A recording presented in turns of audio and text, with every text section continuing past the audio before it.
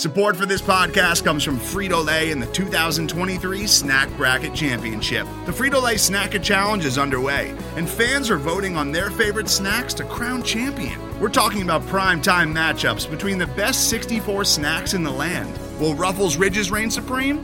Can Doritos defend their dynasty? Or will Smart Food use their smarts for a surprise upset? Only you can decide. Get in on all the action for a chance to win up to $1,000 or a year's worth of snacks.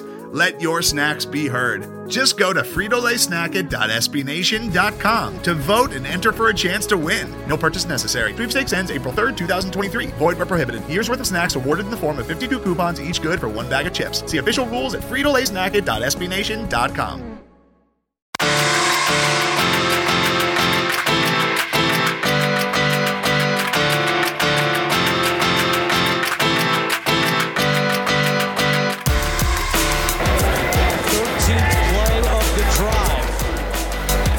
Jackson fakes it, running left. Can he get in the end zone? Touchdown!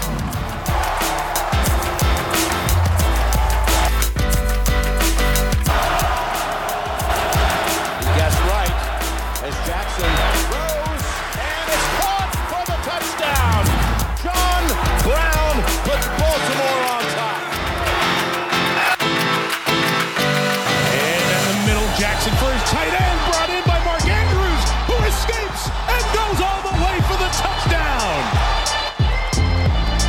68 yards.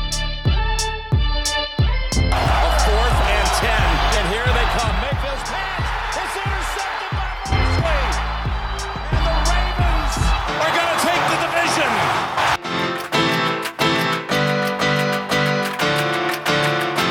All right, welcome on back to the Baltimore Beatdown podcast. It is Friday, July 12th, when you'll be listening to this. My name is Jake Luke. I'm one of your hosts, and I'm joined by my co-hosts, Spencer Schultz and Vasily Larikos. How we doing, boys? Doing well, Jake. How you doing? Doing good, brother. What about you, Vas? Can't complain. Looking forward to training camp. Yeah, no doubt. It's coming up. Like I said, it's going to be Friday the 12th when you're listening to this. So what will that be, like 2 weeks? Yeah, just about. Yeah, I guess they open on like the 26th or thereabouts. But yeah, it's an exciting time. Not necessarily for the next few weeks as a sports fan, because it's kind of in that weird period in between the MLB All-Star game, All-Star break, and then, training camp starting up in a couple of weeks. But yeah, until then, we'll try to fill the airwaves a little bit here and keep you guys entertained while you wait for Ravens football. And in order to do that, we will jump right into the news. How does that sound, boys? Ready? Excellent. Sweet. All right, so first bit of news here. Matt Judon, Ravens linebacker, heading into his 4th year, I believe, says that the 2019 Ravens defense has a chance to be quote-unquote legendary. Do you guys see this? It's a bold statement. It really is, but you have to respect the confidence. The two most recent legendary defenses, the 2013 Seahawks and 2015 Broncos, they average more than 30 takeaways. I think that's really the key to being legendary. Last season, the Ravens forced 17 turnovers. If Martindale in his second season as play caller can push that number up over 30, I think they could be legendary. Yeah, absolutely. The takeovers should look a little different. I figure the Ravens play a little bit more single high, as we've kind of talked about, which should allow – because the Ravens don't usually get a ton of interceptions lately because they play so much press man-to-man. You're not looking at the quarterback. You're not playing zone a ton, waiting on the ball, trying to jump the route. You are trying to just shut your man down and swat the ball out of his hands. But with Earl Thomas over top, he gives the Ravens that center fielder they haven't had in a while. The defense as a whole, the way they've built things up the last couple of years is just speed at every single position. I mean, the man who talked about it himself, Judon, he can cover. He makes plays 25 yards downfield. He has some wheels on him from end to end. Kenny Young, Peanut, Board, all those guys can move, and they rally to the football. So I'm not sure if this is going to be a statistical leader defense, but I think as far as being a tough defense to break through the second level, it's going to be an unbelievably, potentially legendary defense with gang tackling and guys that just get to the football and drag you down. Yeah, I kind of agree. And yeah, you mentioned Judon, who's kind of an underrated guy in the aspects of like coverage and stuff like that. He does a lot more than just rush the passer. So I think he's sort of a little bit of a microcosm of what they want this defense to be, which is multiple. You bring in all these athletic guys on the back end. You're so deep at corner. You have the best safety duo in the league, probably. Not as much emphasis on inside linebackers as they had in recent years. So I guess we'll see how that works out. But yeah, I think for a dominant defense in this day and age, I don't necessarily know if you need it. So as far as saying that they're going to be legendary, that's obviously a high watermark. That 2000 Ravens defense, the 2002 Bucks, 13 Seahawks, the 15 Broncos, that people don't really talk about that team, but they were badass too. I think getting into that category is going to be tough, but yeah, I think it starts with like the splash plays, going for the sacks, going for the takeaways, and I think they are set up to do that, at least from a takeaway standpoint, bringing in guys like Thomas. I don't know how they're going to do with the pass rush. I think there's some patchwork elements there.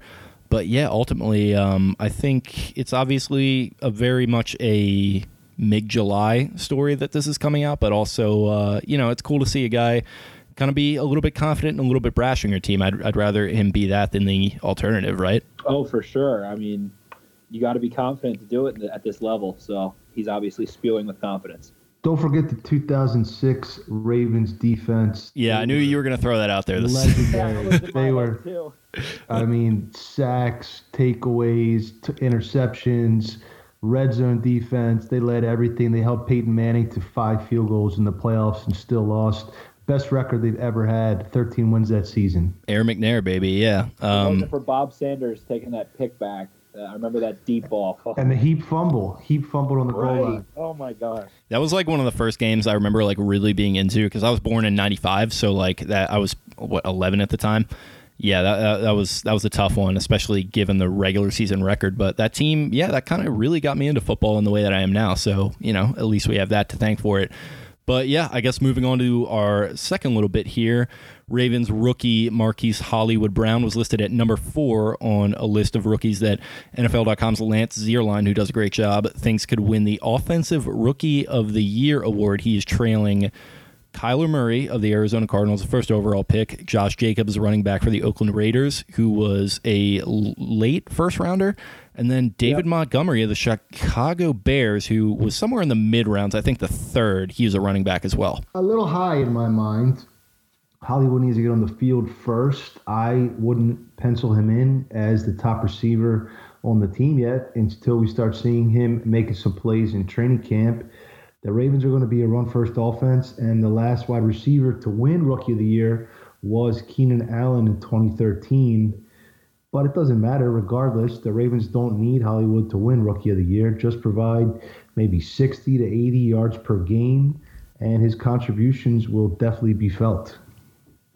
The guy I'm a little befuddled by there on that list is David Montgomery. Not for doubt of David Montgomery's capabilities. I just think Tariq Cohen is the reason they got rid of Jordan Howard.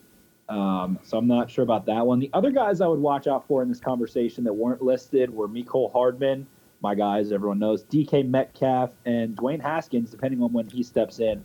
But really, I see Jacobs being a heavy favorite, as Zerline pointed out, because Gruden's main workhorse running backs, if you think back to maybe Cadillac Williams, those kind of guys, he likes to get his workhorse running back around 300 touches a year. And if a running back, we saw it last year, Baker Mayfield had a great year, set a record for touchdown passes.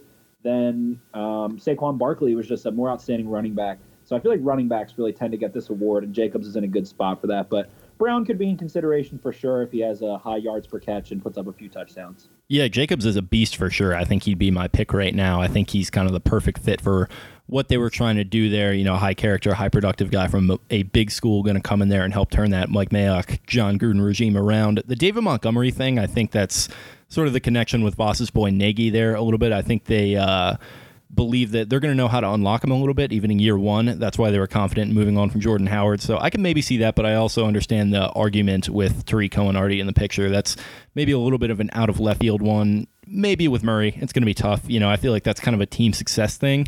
Like if they do really well, obviously he's going to win it, but I don't really see the wins there. So for that one, yeah, I'm not totally sure. But yeah, for Hollywood, I kind of was with Voss. I thought it was a little bit high. I wonder about the kind of production that he's going to have, even in like an ideal scenario this year in year one. I think one way or the other, we're going to see the wow type plays from him, but from like a yardage standpoint, I don't necessarily love his chances because you do need to be productive. And I think this is going to be a run heavy offense, and he's going to get his, but it's not necessarily going to be in the consistency that you'd maybe like to see for a guy who's going to be winning this award ultimately. I believe in the last, I saw something, I believe in the last like 35 years, 9 receivers have won it. One thing I would watch out for Hollywood is he's kind of like supposed to be an advanced version of John Brown. I think if Hollywood gets a lot of screens and quick touches, that he could be a little bit exceeding of expectations, but definitely agree for the most part. Most likely going to be a running back, unless Murray plays well, as Jake said. I don't see Montgomery either, but I do think he's going to get a lot of touches because Cohen just can't handle those touches, and the Bears have a very good blocking line. But one of the receivers, don't sleep on New England, Damian Harris either. Yeah, and also they got N'Keal Harry there as well, so they're going to be pretty stacked. Yeah, I mean, it's going to be the manufactured touches with Hollywood if he were to even sniff the award, like you mentioned there. If you watch his tape at Oklahoma, that's all. Or, I mean, obviously not all, but a lot of his big plays were just dump-offs down into the flats, little mesh routes, kind of concepts to spring him loose. And shallow cross. Yeah, shallow crossers, stuff that'll let him get the ball in his hands and then just use that athleticism to just burn people. I'm thinking of like the West Virginia game from last year. Like if you watch that, he's just like a video game player out there. But yeah, I guess we're in a consensus there that he's probably not going to win it, but it's cool to see him get a little bit of love. I mean, we don't really see a ton of successful drafted receivers around here, so to even see that at this point is a little bit surreal for me, at least. Moving on. Yeah, right. Yeah, moving on. Speaking of receivers, Lamar Jackson, quarterback of the Ravens, as everyone knows, gets together with a couple of his receivers, Willie Snead, Chris Moore, and a guy who's maybe going to play some receiver this year, Robert Griffin III, for private workouts down in Florida. Lamar's building that camaraderie with his receivers, as we touched on a few times. Had a nice picture of all the guys sweating out there. Willie Snead, I think that's his main man. I fully expect Willie to remain his go-to guy. Teams are going to run a lot of zone because of Lamar's scrambling ability, and Snead thrives against zone coverage. And it's good to see, but let's see him do it on the field and training camp and start building it with some of the new additions as well. Yeah, great to see him stick to his word of getting everybody together. The thing that sticks out to me, and I remember Earl Thomas made a comment because their lockers are next to each other. He said how you don't know how funny of a guy Lamar is, and it seems like teammates are really magnetized towards this dude, and seems like they're great friends. And I think whereas, Joe Flacco was a little bit older of a guy, seen a ton of different teammates come and go, it seems like Lamar's young and wants to establish some friendships, kind of like the college environment almost. Plus, he is an athlete. Not that other quarterbacks aren't, but he is more of an athlete, and I think that gets a little extra respect. I'm also excited that he's got all these veteran guys around him to critique him and to criticize him, and I don't think those guys are going to be afraid to say anything, whereas with Flacco, it seemed like it was kind of his way or the highway. I hate to keep comparing them. The dude's a Bronco now, but just based on the last couple of years in Baltimore, and I think in addition with Mark Ingram being in the backfield, if Lamar's doing something funny, I think they're going to tell him what the heck is up, basically, and lay down the law on him since he's a younger guy and still learning. Yeah, I mean, with Flacco, it's like you do a little session like this, and then you go back home and play some pinball in the basement and watch The Bachelor. Like with Lamar, you can, go and play some pickup hoops and like do this other kind of stuff. So, yeah, not to harp on that comparison too much, but I do like seeing this, I think mainly because it kind of shields him from the narratives that kind of bit Flacco, I think, at certain points where it's like, oh, he's not getting together with his receivers, so he's not putting in the work. And, if he goes out there and doesn't play up to par, then people are going to throw that in his face. So that's not going to be the case thanks to stuff like this. And, I think just go out there and let your play do the talking for better or for worse. And I think if this type of stuff helps you to do so, then great. I don't necessarily see it as any sort of super necessary thing, but it's good to see him build that camaraderie for sure. And I think Willie Snead, as you mentioned, Voss, is going to be a very key element of this offense. So it's good to see them get the chemistry going there for sure. All right, moving on to our fourth bit of news, Pro Football Focus, who we love on this podcast. I feel like we mention them at least 5 times a show. We should probably start extorting them for a little bit of money here. But they ranked all the offensive lines in the league. The Baltimore Ravens came in at number 11 overall. Yeah, PFF praised the Ravens' bookend tackles, Ronnie Stanley and Orlando Brown Zeus Jr., and of course Yanda. They love Marshall Yanda over there, the way they grade. Skura and Alex Lewis prevented the unit from climbing higher. If someone can beat out Lewis at left guard and surpass his well below average 49.3 grade using their system, I think the Ravens offense can easily jump into the top 8 of all offensive lines across the league, which is really where contenders need to be. Offensive line play is the linchpin to offensive success. I think the Greg Roman system helps that a lot, allowing linemen to be in space with their block, kind of getting a step or two on their assignment before they see them. In pass protection, they were okay. As you touched on, we've got the bookends, and then Yanda, of course. The real area where the Ravens' offensive line struggles is against dominant interior defensive linemen, particularly in pass protection. That is what prevents them from being a top-tier unit, top 5 unit. But if they're going up against, the Dolphins, I'm trying to think of a team that doesn't particularly have anyone dominant inside. They're gonna win that battle of attrition. They're gonna hold their own.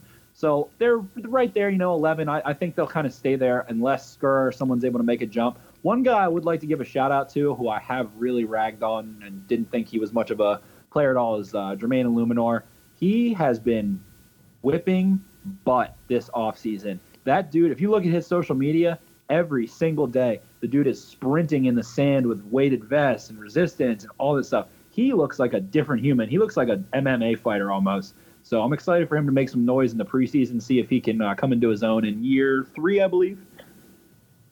Yes. Yeah. Yeah, I mean, it feels about right where they're ranked at. I mean, yeah, you guys mentioned both of those two interior guys, Skura, Lewis. I mean, whoever the hell's at left guard these days, because it's just like the frickin' Spinal Tap drummer at this point for this team. But yeah, they're the disparity between them and the other 3 guys. I know Orlando Brown's a little bit young, but he did play very well last season. It's pretty big. So maybe if you see a guy like a Ben Powers, hopefully surprise this year there at left guard, or maybe let's say they just swing a trade for a center out of nowhere and he ends up playing well, I think it could definitely bump them up a little bit. But as for right now, it feels like a little bit of a right-on ranking.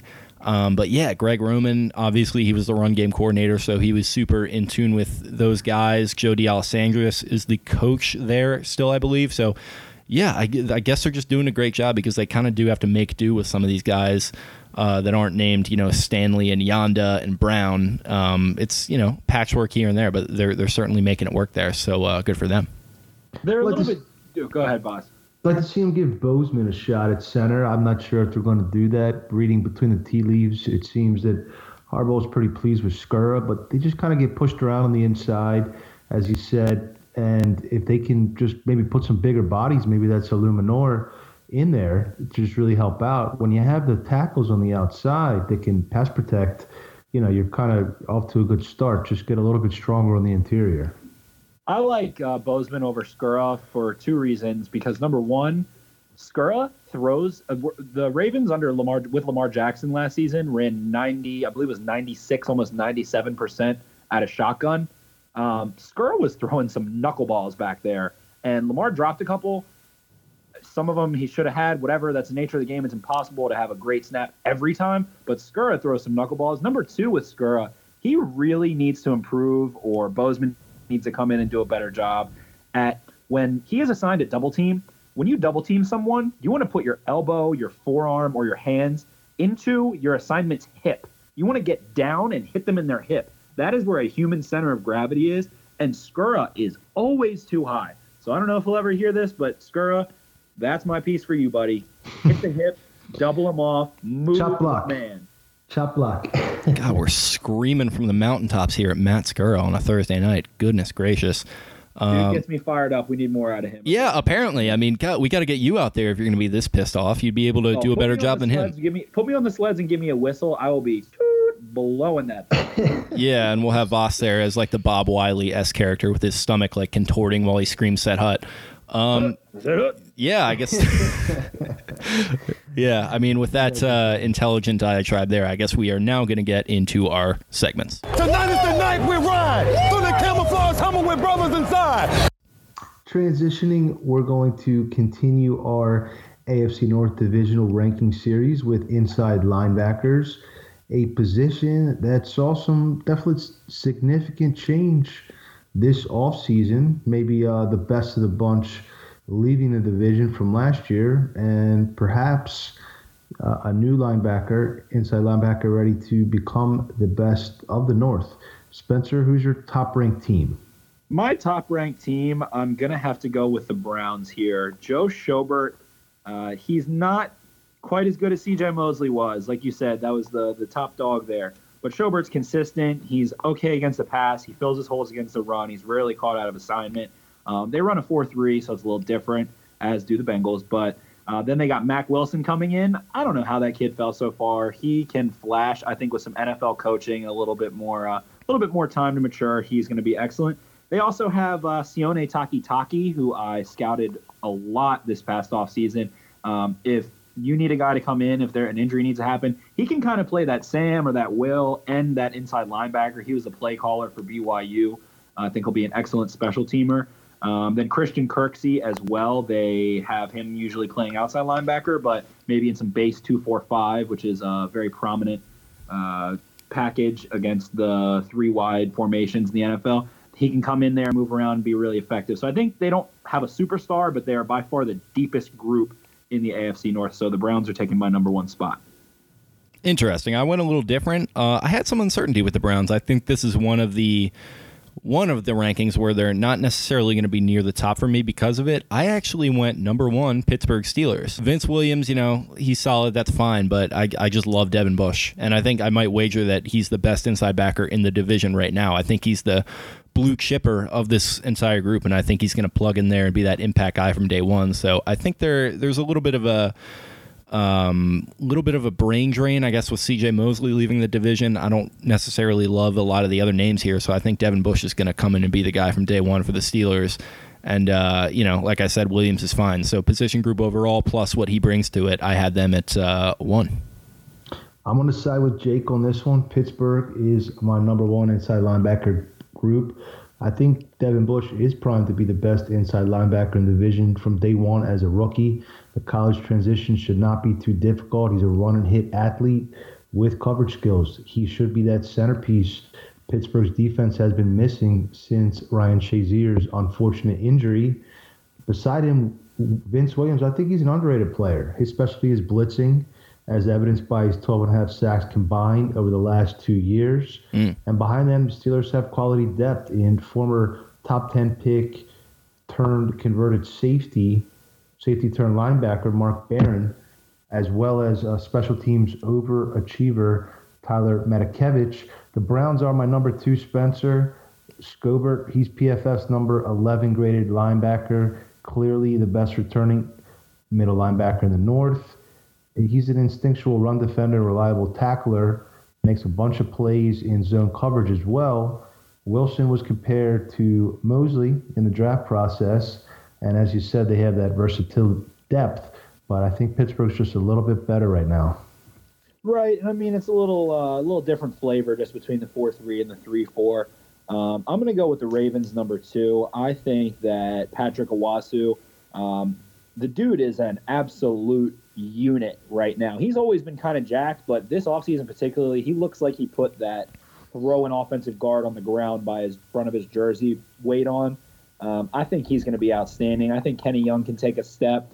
And I just think the Ravens, plain and simple, coach up their inside linebacking unit way better than the rest of the teams in this division. So I see them being really solid, maybe having a little bit of a learning curve at first, but by November, December, really locking it down and making this unit one of the better ones in the NFL. If you had to estimate just by seconds on how many seconds of these workout videos that you've watched in the spring and the summer, what would the estimate be? Oh, God. I feel like they're getting a lot of heat over the last couple episodes. I have seen it all, man. If someone's sweating, I see it. I'm like Santa Claus for sweat. Santa Claus just for Chips Ahoy. For football players, just men's bodies, just getting after it. I love it. I see it all. Yeah, I love it. I had the Ravens too as well. I think it's a pick sort of made on potential a little bit. banking on Kenny Young kind of turning into the player that he sort of flashed there at the first quarter of the season. He was looking super fast, super rangy. So I think another year of seasoning, he could maybe turn into that guy. And I'm with you. I think I'm expecting big things from Owasso this year. He's a beast. He's a brick there in the middle of that defense. He makes a lot of splash plays. So I think expecting him to sort of make that next jump and sort of banking on Kenny Young's potential a little bit. I think the Ravens are just a little bit better than the Browns right now. You guys covered it well. The Ravens are actually my number 3 behind the Browns. I originally had them above the Browns. It's a little wonky with the different, 4-3, 3-4 base. But I concur. I have faith that they will be fine without Mosley. Grooming inside linebackers is a Baltimore tradition at this point. Peanut, jack of all trades with that nose for the football. I'm really excited about Kenny Young. He combines really good speed with a feel for shooting gaps and making impact plays in the backfield. And Chris Board, capable run plugger. And another intriguing potential position change would be Tyus Bowser to the inside if he's not receiving reps or necessarily a roster spot with all those outside linebackers competing. He has a skill set to play inside on passing downs for sure. I think Tyus will be able to go into those 2-4-5 packages I was mentioning and go to a hook curl or go, maybe catch a big slot receiver, a tight end, or a running back out of the backfield. So he'll definitely be able to line up there. I got the Steelers coming in at number 3. Devin Bush is a phenomenal athlete. He plays with a ton of heart. I watched a ton of film on Michigan because they had so many intriguing guys this past year and for next year. He misses a lot of tackles, Devin Bush. I think that he's going to play well, but I don't think he's going to set the world on fire this year. I think he's, has the blue chip athleticism, but the dude could not get off blocks. And premier athletes, I saw Paris Campbell stiff arm him. There's a handful of plays that come to mind. He kind of doesn't have great length to be able to get guys. And I think he's going to be solid, but I just don't think he's going to be able to take this unit over top. I do really love Vince Williams. I think he's one of the most underrated players in the NFL. As you said, Vaz, he can blitz like a freaking defensive end. That dude annihilates pass pro running backs. He has a couple moves to him and has a great motor. He also contributes on special teams. And then Matakevich, like you said, with Mark Barron. So they've got some decent depth. I do like that group. I think it's much improved. And it really is such a shame. I'm sure most Baltimore fans don't feel that way, but it's such a shame that Ryan Shazier went down the way he did. That injury pretty much solely took them out of being a true Super Bowl contender, in my opinion, in the last couple of years. But hopefully Devin Bush is able to get that unit back up to stuff over the next couple. Yeah, I don't care who you're a fan of. I hope that is a shame to you on a human level because the guy seems like a very good dude who's in some unfortunate circumstances right now. And definitely he brought a different element to that defense that maybe they could have gotten over the hump if he had been able to hang around. But yeah, moving on, I had Cleveland at 3. Joe Schobert, I like a lot. Chris Kirksey, solid. That's a good 1-2 punch, I think. And you mentioned like Taki and some of those guys, Mac Wilson. I think they're intriguing, but there's just a little bit of uncertainty that if I'm going to have uncertainty with the Ravens and uncertainty with the Browns, like Ty's going to go to my favorite team. So, I think it's very close. But yeah, I had the Ravens at 2, Browns at 3. I don't think the gap is very big. A lot of disagreement in the top 3, it seems. I think very contentious. All in agreement on the 4th team. Cincinnati, another lacking position for the Bengals. Former league-wide tackles leader Preston Brown was signed away from Buffalo before last season, yet he turned in a disappointing year, missing 9 games. Hardy Nickerson Jr., he's a reasonable backup, nothing special. Definitely not a memorable player like his father was for the Bucs in the late 90s. And then the rookie they have, Deshaun Davis from Auburn. He pretty much has a ceiling of a career backup and special teams contributor. Cincinnati's coming in 4th again. Yeah, the Bengals, I believe, are not doing so hot in our ratings as far, boys. Nope. But I agree. Preston Brown, we'll see. I think this is going to be a really tough year, especially towards the second half of the year for the Bengals defense, with Zach Taylor being a first-year coach and them seemingly being so thin, particularly this inside linebacking unit. Preston Brown's a solid guy. He's a number 2 on most teams, probably a number 2 inside linebacker at this point. Nickerson's okay, like you said. I think the Ravens are going to run all over this team. We're going to get into that in a little bit. Davis, I don't see him doing a ton. And then Jermaine Pratt, not much. They just took him. He is more of a Will or a Sam, probably a Will. He could come in there and play if needed, if you want to mix things up a little bit on third down. But I just don't see a ton of potential. This is probably one of the bottom 5 or 7 inside linebacking units in the NFL, in my opinion. Yep, they had a historically bad defense last year. They've got guys like this lining up to start for them. And, the idea is let's just go get a guy who's 36 who once had a beer with Sean McVay to lead our franchise. It's rough. It's rough. Yeah, like Preston Brown, fine. Jordan Evans, Malik Chapman, it's rough. They have some potential, but I think most of those guys are more outside linebacker. They're more wills, Yeah, true. And potential is anchor in the middle, like a Bobby Wagner or something. Right. Yeah. There's the phrase tractors and trailers. A tractor will go plow through an offensive lineman, and a trailer will follow the ball and go get it. They don't have any tractors. Bucky Schultz over here. Yeah, it's just Preston Brown, it's tough. I mean, they're just at rock bottom on all these lists, but maybe it's going to be good for them to, just get this year in. Maybe they'll be in the running for Tua or somebody next year. I don't know. I think you guys were a little low on them in the pass rusher ranking, but we'll get to that in our Week 6 preview later on. Yeah, fair enough. Okay, so I guess that wraps that segment up. And moving on into our next segment, we have our divisional predictions. So this week we are going to be kicking it down from the NFC North, the frozen tundra, down to the NFC West. Cool breeze, beautiful women, great cities, LA, San Francisco, gotta love it. What are you guys thinking here? We got 4 teams. I guess we're just going to be predicting them 1 through 4. So let's get it going. I think it should be a pretty competitive division, top to bottom this year. The 4 teams are somewhat equally matched. I'm going to pick the Rams to three-peat as NFC West champs, but I do expect them to take a significant step back. First off, Goff really isn't that good. He was terrible in the Super Bowl. McVay's scheme has definitely propped him up, but the league is starting to figure out McVay. Number 2, Gurley's hurt. Number 3, they lost Roger Saffold, and none of their receivers are really uncoverable number 1s. The defense also has some holes. Aaron Donald is the best D-line in the NFL for sure, but his running mates up front are mostly average, including new addition Clay Matthews. They still have the cover corners Talib and Peters, but as we witnessed in Baltimore last season, Eric Weddle can be a liability. He, in my mind, is a downgrade from Joyner at free safety. I think the Rams might have peaked last season, but I do still think they're going to win this division. I'm going to disagree. I'm going to go with the Hawks here. You mentioned the cool breezes of California. I'm going up to the stormy Northwest and the gum-chewing Pete Carroll.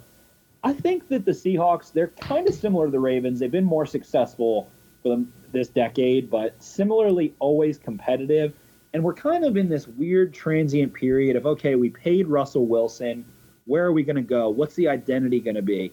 And they got to that power run game last year. And with Russell Wilson being so damn dangerous off the play action and bootlegs and all that, that really allowed them to play big boy ball. And their offensive line of 2-3 years ago was getting just as much criticism as the Giants line has gotten over the past couple of years. And with that power run game against all of these smaller, faster, pass rushing defensive linemen, it's the same kind of thing the Ravens are seeing. You got these small defensive linemen, fine, we'll go get some big boys and knock them around, and they won't want to pin their ears back and rush the passer as much. Then defensively, Pete Carroll has been really able to gear things up and make some moves. They acquired Frank Clark. No, they got rid of him. And they got Ziggy Ansah. There we go. They got Ziggy Ansah. Ziggy, not a huge fan of that. Frank Clark is a big loss for them. But we'll see how they are defensively without Earl Thomas as well. I think they'll take a little bit of a step back there, but I still see this offense being really good and being like a 12-win team. Yeah, it was close for me, but yeah, I was with Voss on this one. I had the Rams running it back. I think it's going to be a tough division. I think Goff, I don't think he's necessarily as bad as you were saying, and some people seem to think. And he is being slept on a little bit after, it was a very bad Super Bowl performance, but he's also had some very good games as well, and it's definitely not all him. I know McVay is a big help to him, but McVay's still there, and they've got a lot of good talent around him, so I think with the firepower that they have on offense and their playmaking ability on defense, I had them just edging out Seattle to take the division at probably around 11 or 12 wins. I think we're all pretty much on the same page here. I think you're reading my notes, Spencer. Seattle's my number 2, and they definitely remind me of the Ravens, for sure. I mean, it's very similar. What the Ravens have been the last 5 seasons or so, good enough to contend for the playoffs, but not really, truly contend for the Super Bowl. They just don't necessarily have the players. Russ Wilson is by far their best player. He's just so cerebral and elusive and efficient. And he's got a great deep ball. He's going to air it out to those 2 deep threats, Tyler Lockett and DK Metcalf, who I think is going to have a good year as a rookie, while Carson and Penny bang it up inside behind that improving offensive line. The defense, however, is pretty questionable. Bobby Wagner is great in the middle, but they lost, as you mentioned. They traded out Frank Clark for Ziggy Ansah. I think that's going to hurt them. And Pete Carroll, he's definitely going to coach up that defense to average, but they don't really have any playmakers on the back end either.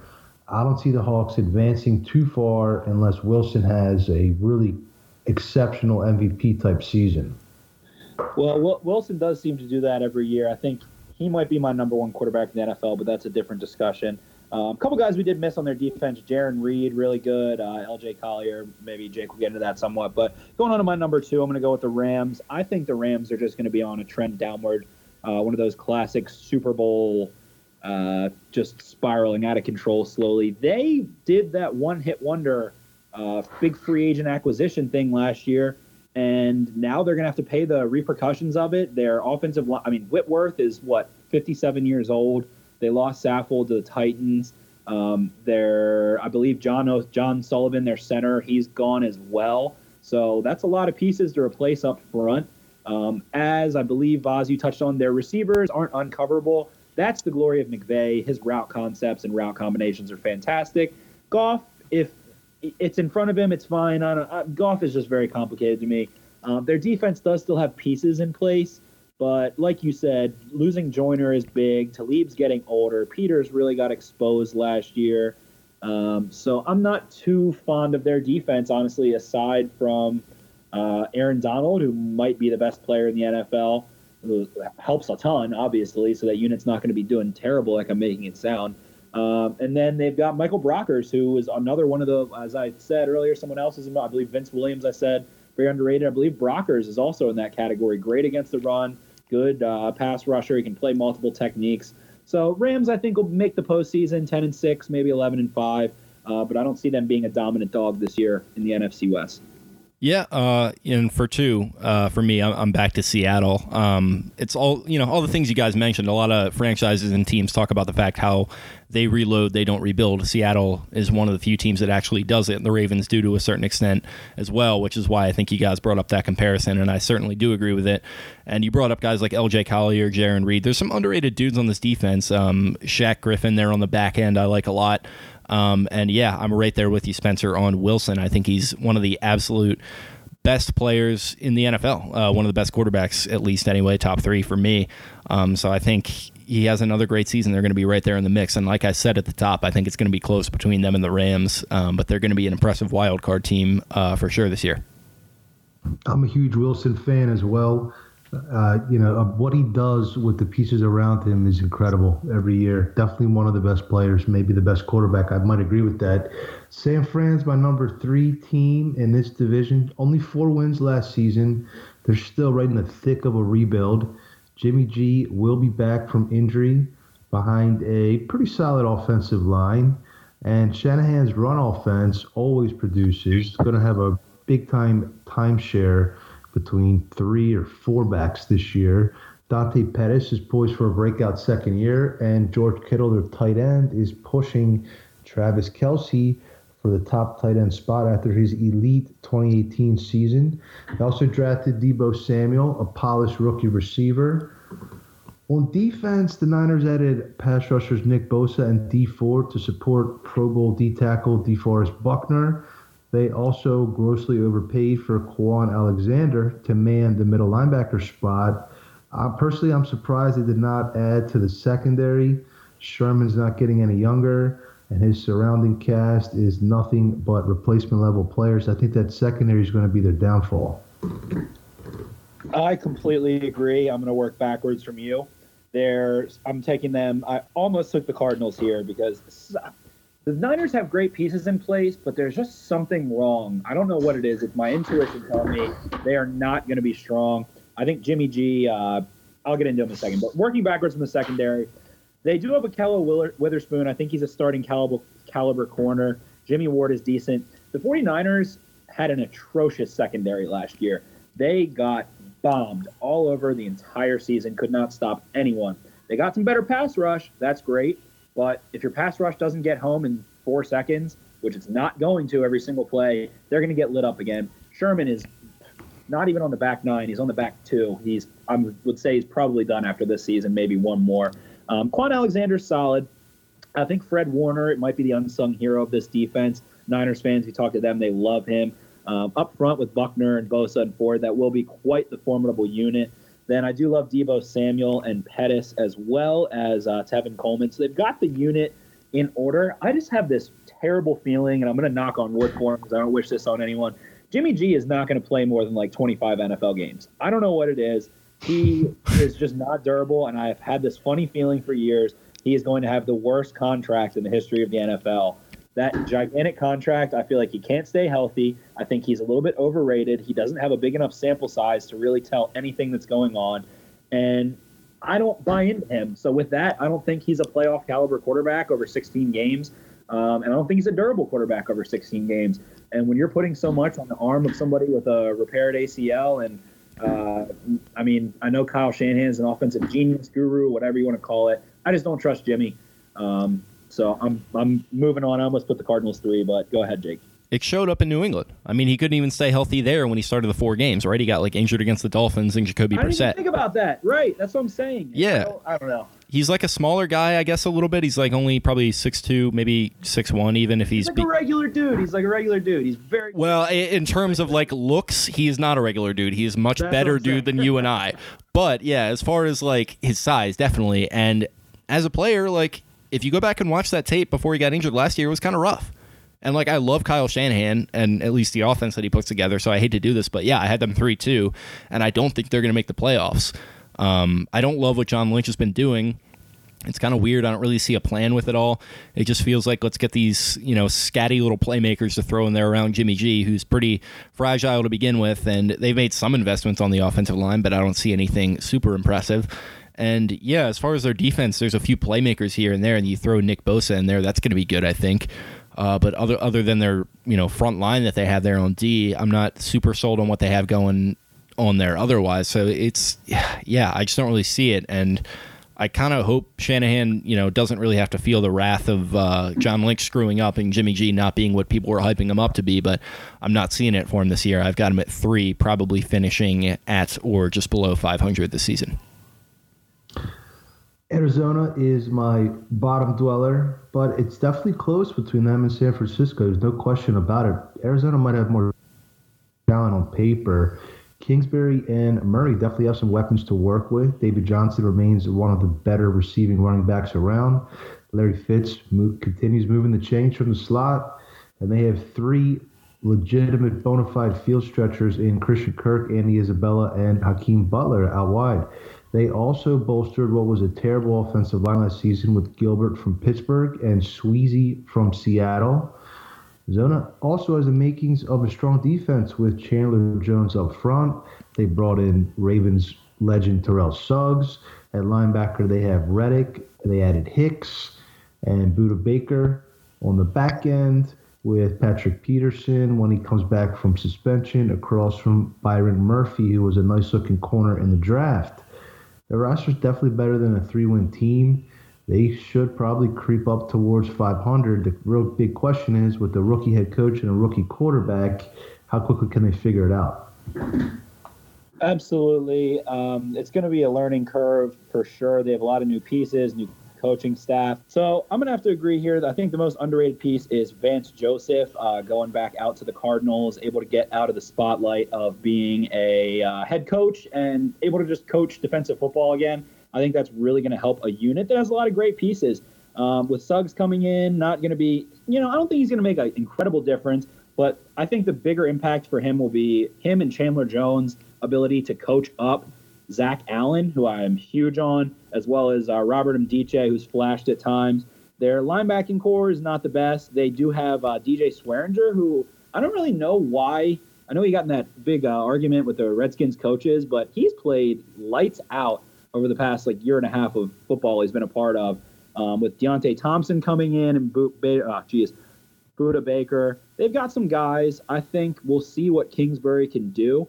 And I don't know how they're going to hold on to all these receivers. They've got Larry Fitzgerald, Christian Kirk, Andy Isabella, Hakeem Butler, Kevin White, and Keyshawn Johnson.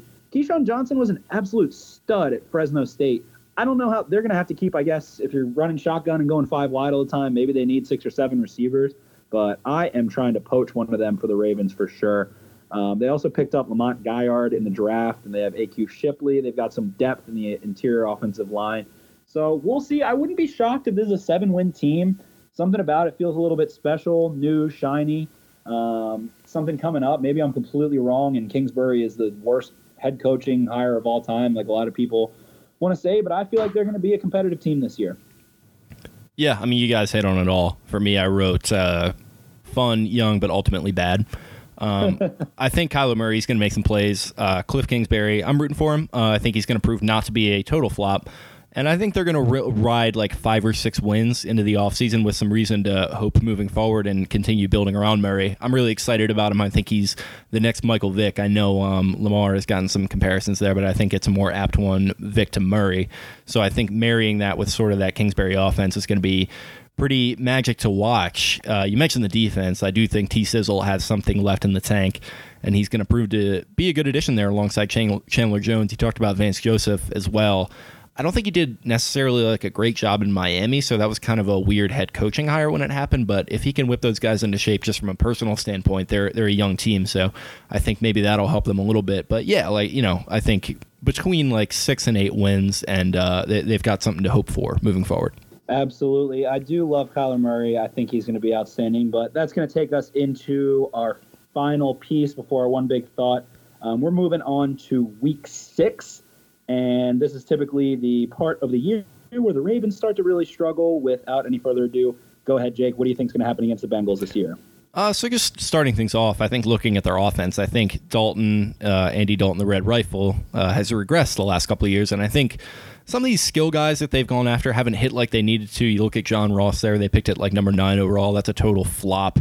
Their offensive line continues to fall apart with Jonah Williams going down. I don't know if you guys have seen this on Twitter and stuff with some of the murkiness surrounding Clint Bowling, who's their other guard. But there's been some rumblings on Dark Bengals Twitter that his career might even be over. So that wouldn't be good. And I think all that combined, it wasn't a great unit last year. And then, some of these skill guys aren't really holding up, at tight end with John Ross. I think, you're putting Andy Dalton in kind of a tough spot here. And if Baltimore's defense is going to be worth their salt this season, I think they shouldn't have a ton of problems in a game like this at home against an offense like that. What do you think, Voss? We all know this is a tricky game. Since he always play the Ravens tough, I'm going to start on the offensive side of the ball. The Ravens definitely need a stout performance from their offensive line. Since these pass rush has the ability to wreck the game plan, as they did in the first matchup last year, Geno Atkins has given Marshall Yanda more trouble than probably any other player that he's ever faced over the years. Carlos Dunlap has made a big impact against the Ravens as well. And Carl Lawson can test Ronnie Stanley. He had some good reps on him last year and the year before. If the pass pro holds up, Baltimore can attack their linebackers with the tight ends. I'm not sure Roman wants to call out of deep passes, though. Since he's secondary, while inconsistent, they do have some ball hawks. Really, this is a game that just pound the rock over and over again. A 10-minute or even 12-minute plus time of possession advantage is doable and should be the goal. I agree. I think it's time finally for Marvin Lewis is gone. There should be a new regime. The Ravens need to kick their ass. We have not beat down on the Bengals in 8 years? I can't even think of the last time we just smacked down on the Bengals. So my heart's telling me we're going to kick their asses. The weird thing about the Bengals is when I look at their starting unit defensively, they have a lot of really solid players. I'm a big fan of Sean Williams. There are names Jesse there for Bates. sure, yeah. Yeah, Jesse Bates has outstanding center field ability. Geno Atkins is an all-world inside defensive lineman playing the 3 technique, sometimes over center. They got a couple lackluster guys. The thing that really talks to me is by week 6, some injuries are going to pile up. If you lose about 2 starters defensively, the Bengals have maybe one of the worst defensive units in the history of the NFL. They were terrible last year, but if you're throwing Sam Hubbard out in the instance that Carlos Dunlap can't go, or Ryan Glasgow, who's not ready to take over for Geno Atkins, this unit is going down the tubes. They have talent, but they are so thin. Injuries can decimate this team early, and every team gets bit by the injury bug. But I think by this point, they might be down a couple starters on the road. I think the Ravens are going to smack down on them. I think it's time the Ravens put up 35, 40 points on the Bengals for once. Andy Dalton, you did mention that you kind of feel like he's been regressing. Maybe Zach Taylor is able to hum some sweet nothings into his ear, get him right as rain, and John Ross will step up, and they'll have a good receiving trio. Maybe they can put up 20 points or something, but I think the Ravens are going to absolutely annihilate them in this matchup in Week 6. Yeah, and I mean, that's the optimistic ideal scenario for them, but with an ownership group that just doesn't care, I mean, I don't necessarily see how that's just going to fall into place. And yeah, like you mentioned, there are pieces to like there, especially on D. Like Jesse Bates is a freaking machine. The guy had like 3 interceptions and like 100+ tackles as a rookie, I'm pretty sure. So that's insane. And you got like William Jackson is an underrated, cornerback. You got Carl Lawson. Yeah, one of the most underrated corners in the league. William Jackson can really play. No doubt, yeah. And so there's intriguing pieces there, but you downgraded on the defensive coaching staff. You mentioned there's going to be injuries, obviously. That's what happened to them last year, and they were historically bad. So if the injuries pile up again, it's going to be rough. And I'm kind of with you. I'm expecting a comfortable win here. Even if Lamar doesn't play his best game, even if there's, some sort of, downside in, play in one of the units, I think it's going to be relatively comfortable. There's just too big a disparity in talent and coaching ability right now, and I think with the home field advantage, that's going to help the Ravens toward a smooth victory in Week 6. I will just add really quickly, final thought on this is that this is right around the time where the Ravens just love to lose games they're not supposed to. Yep. Like right after September up until November, we like to have horrible Octobers. So. You get out to a nice 3-1 start. You're starting to print those playoff tickets. Then all of a sudden you look around and you're 3-4. I totally know what you mean. Well, since he gives them trouble, they always give him trouble, Yep. And we'll see if the change in coaching helps. I think having a tenured coach like Harbaugh is going to help the Ravens. Just breaking down the other side of the ball, the Ravens defense, I think stopping Joe Mixon is going to be their top priority. The Ravens eliminated him in the second matchup last year after he got loose for 84 yards in Week 2, and they have incurred some losses on that front, so that's going to be a challenge. And then if they can stop Mixon, Matt Judon and company can pin their ears back and hunt Dalton and really destroy that offensive line. But they do have some really good receivers. A.J. Green, Tyler Boyd, and John Ross is one of the better trios around. I think the Ravens, again, week after week, we keep saying it, they can lean on that top-notch corner quartet with Earl Thomas on the back end. This will be the Ravens' second divisional game in a row, which is usually tough. And I'm certainly not taking the Bengals lightly, but my prediction, I believe Wink Martindale will use deception effectively to confuse Dalton, and Harbaugh will welcome Zach Taylor to the North with a rather comfortable Ravens W. Yep, I was with you on that. W's all around. Ravens are winning. Yeah, that was me. Yep. W is just like the Rockets are going to be putting up this year with the Russell Westbrook trade that just happened. I don't know if you guys saw that. Wow. No way. NBA is nuts. Yep. Harden and Westbrook getting back together. I did not see that yet. Did they keep Paul? Or they give up Paul? Yeah, they gave up Paul. I'm sure they're going to dump him, but yeah, they gave him up in 2 first-round picks and a couple pick swaps. Wow. That's wild. huge. That's wild. Ending the show in a little Woj bomb for you guys. Yeah, a little. Oh yeah, that's some breaking news there. But Yeah, nice little NBA talk there to wrap up our segments, and I guess that gets us into our one big thought for the week. Oh, y'all thought y'all was getting out of here easy. Oh, no. I'll go first. We have officially entered the ranking phase of the NFL's offseason calendar.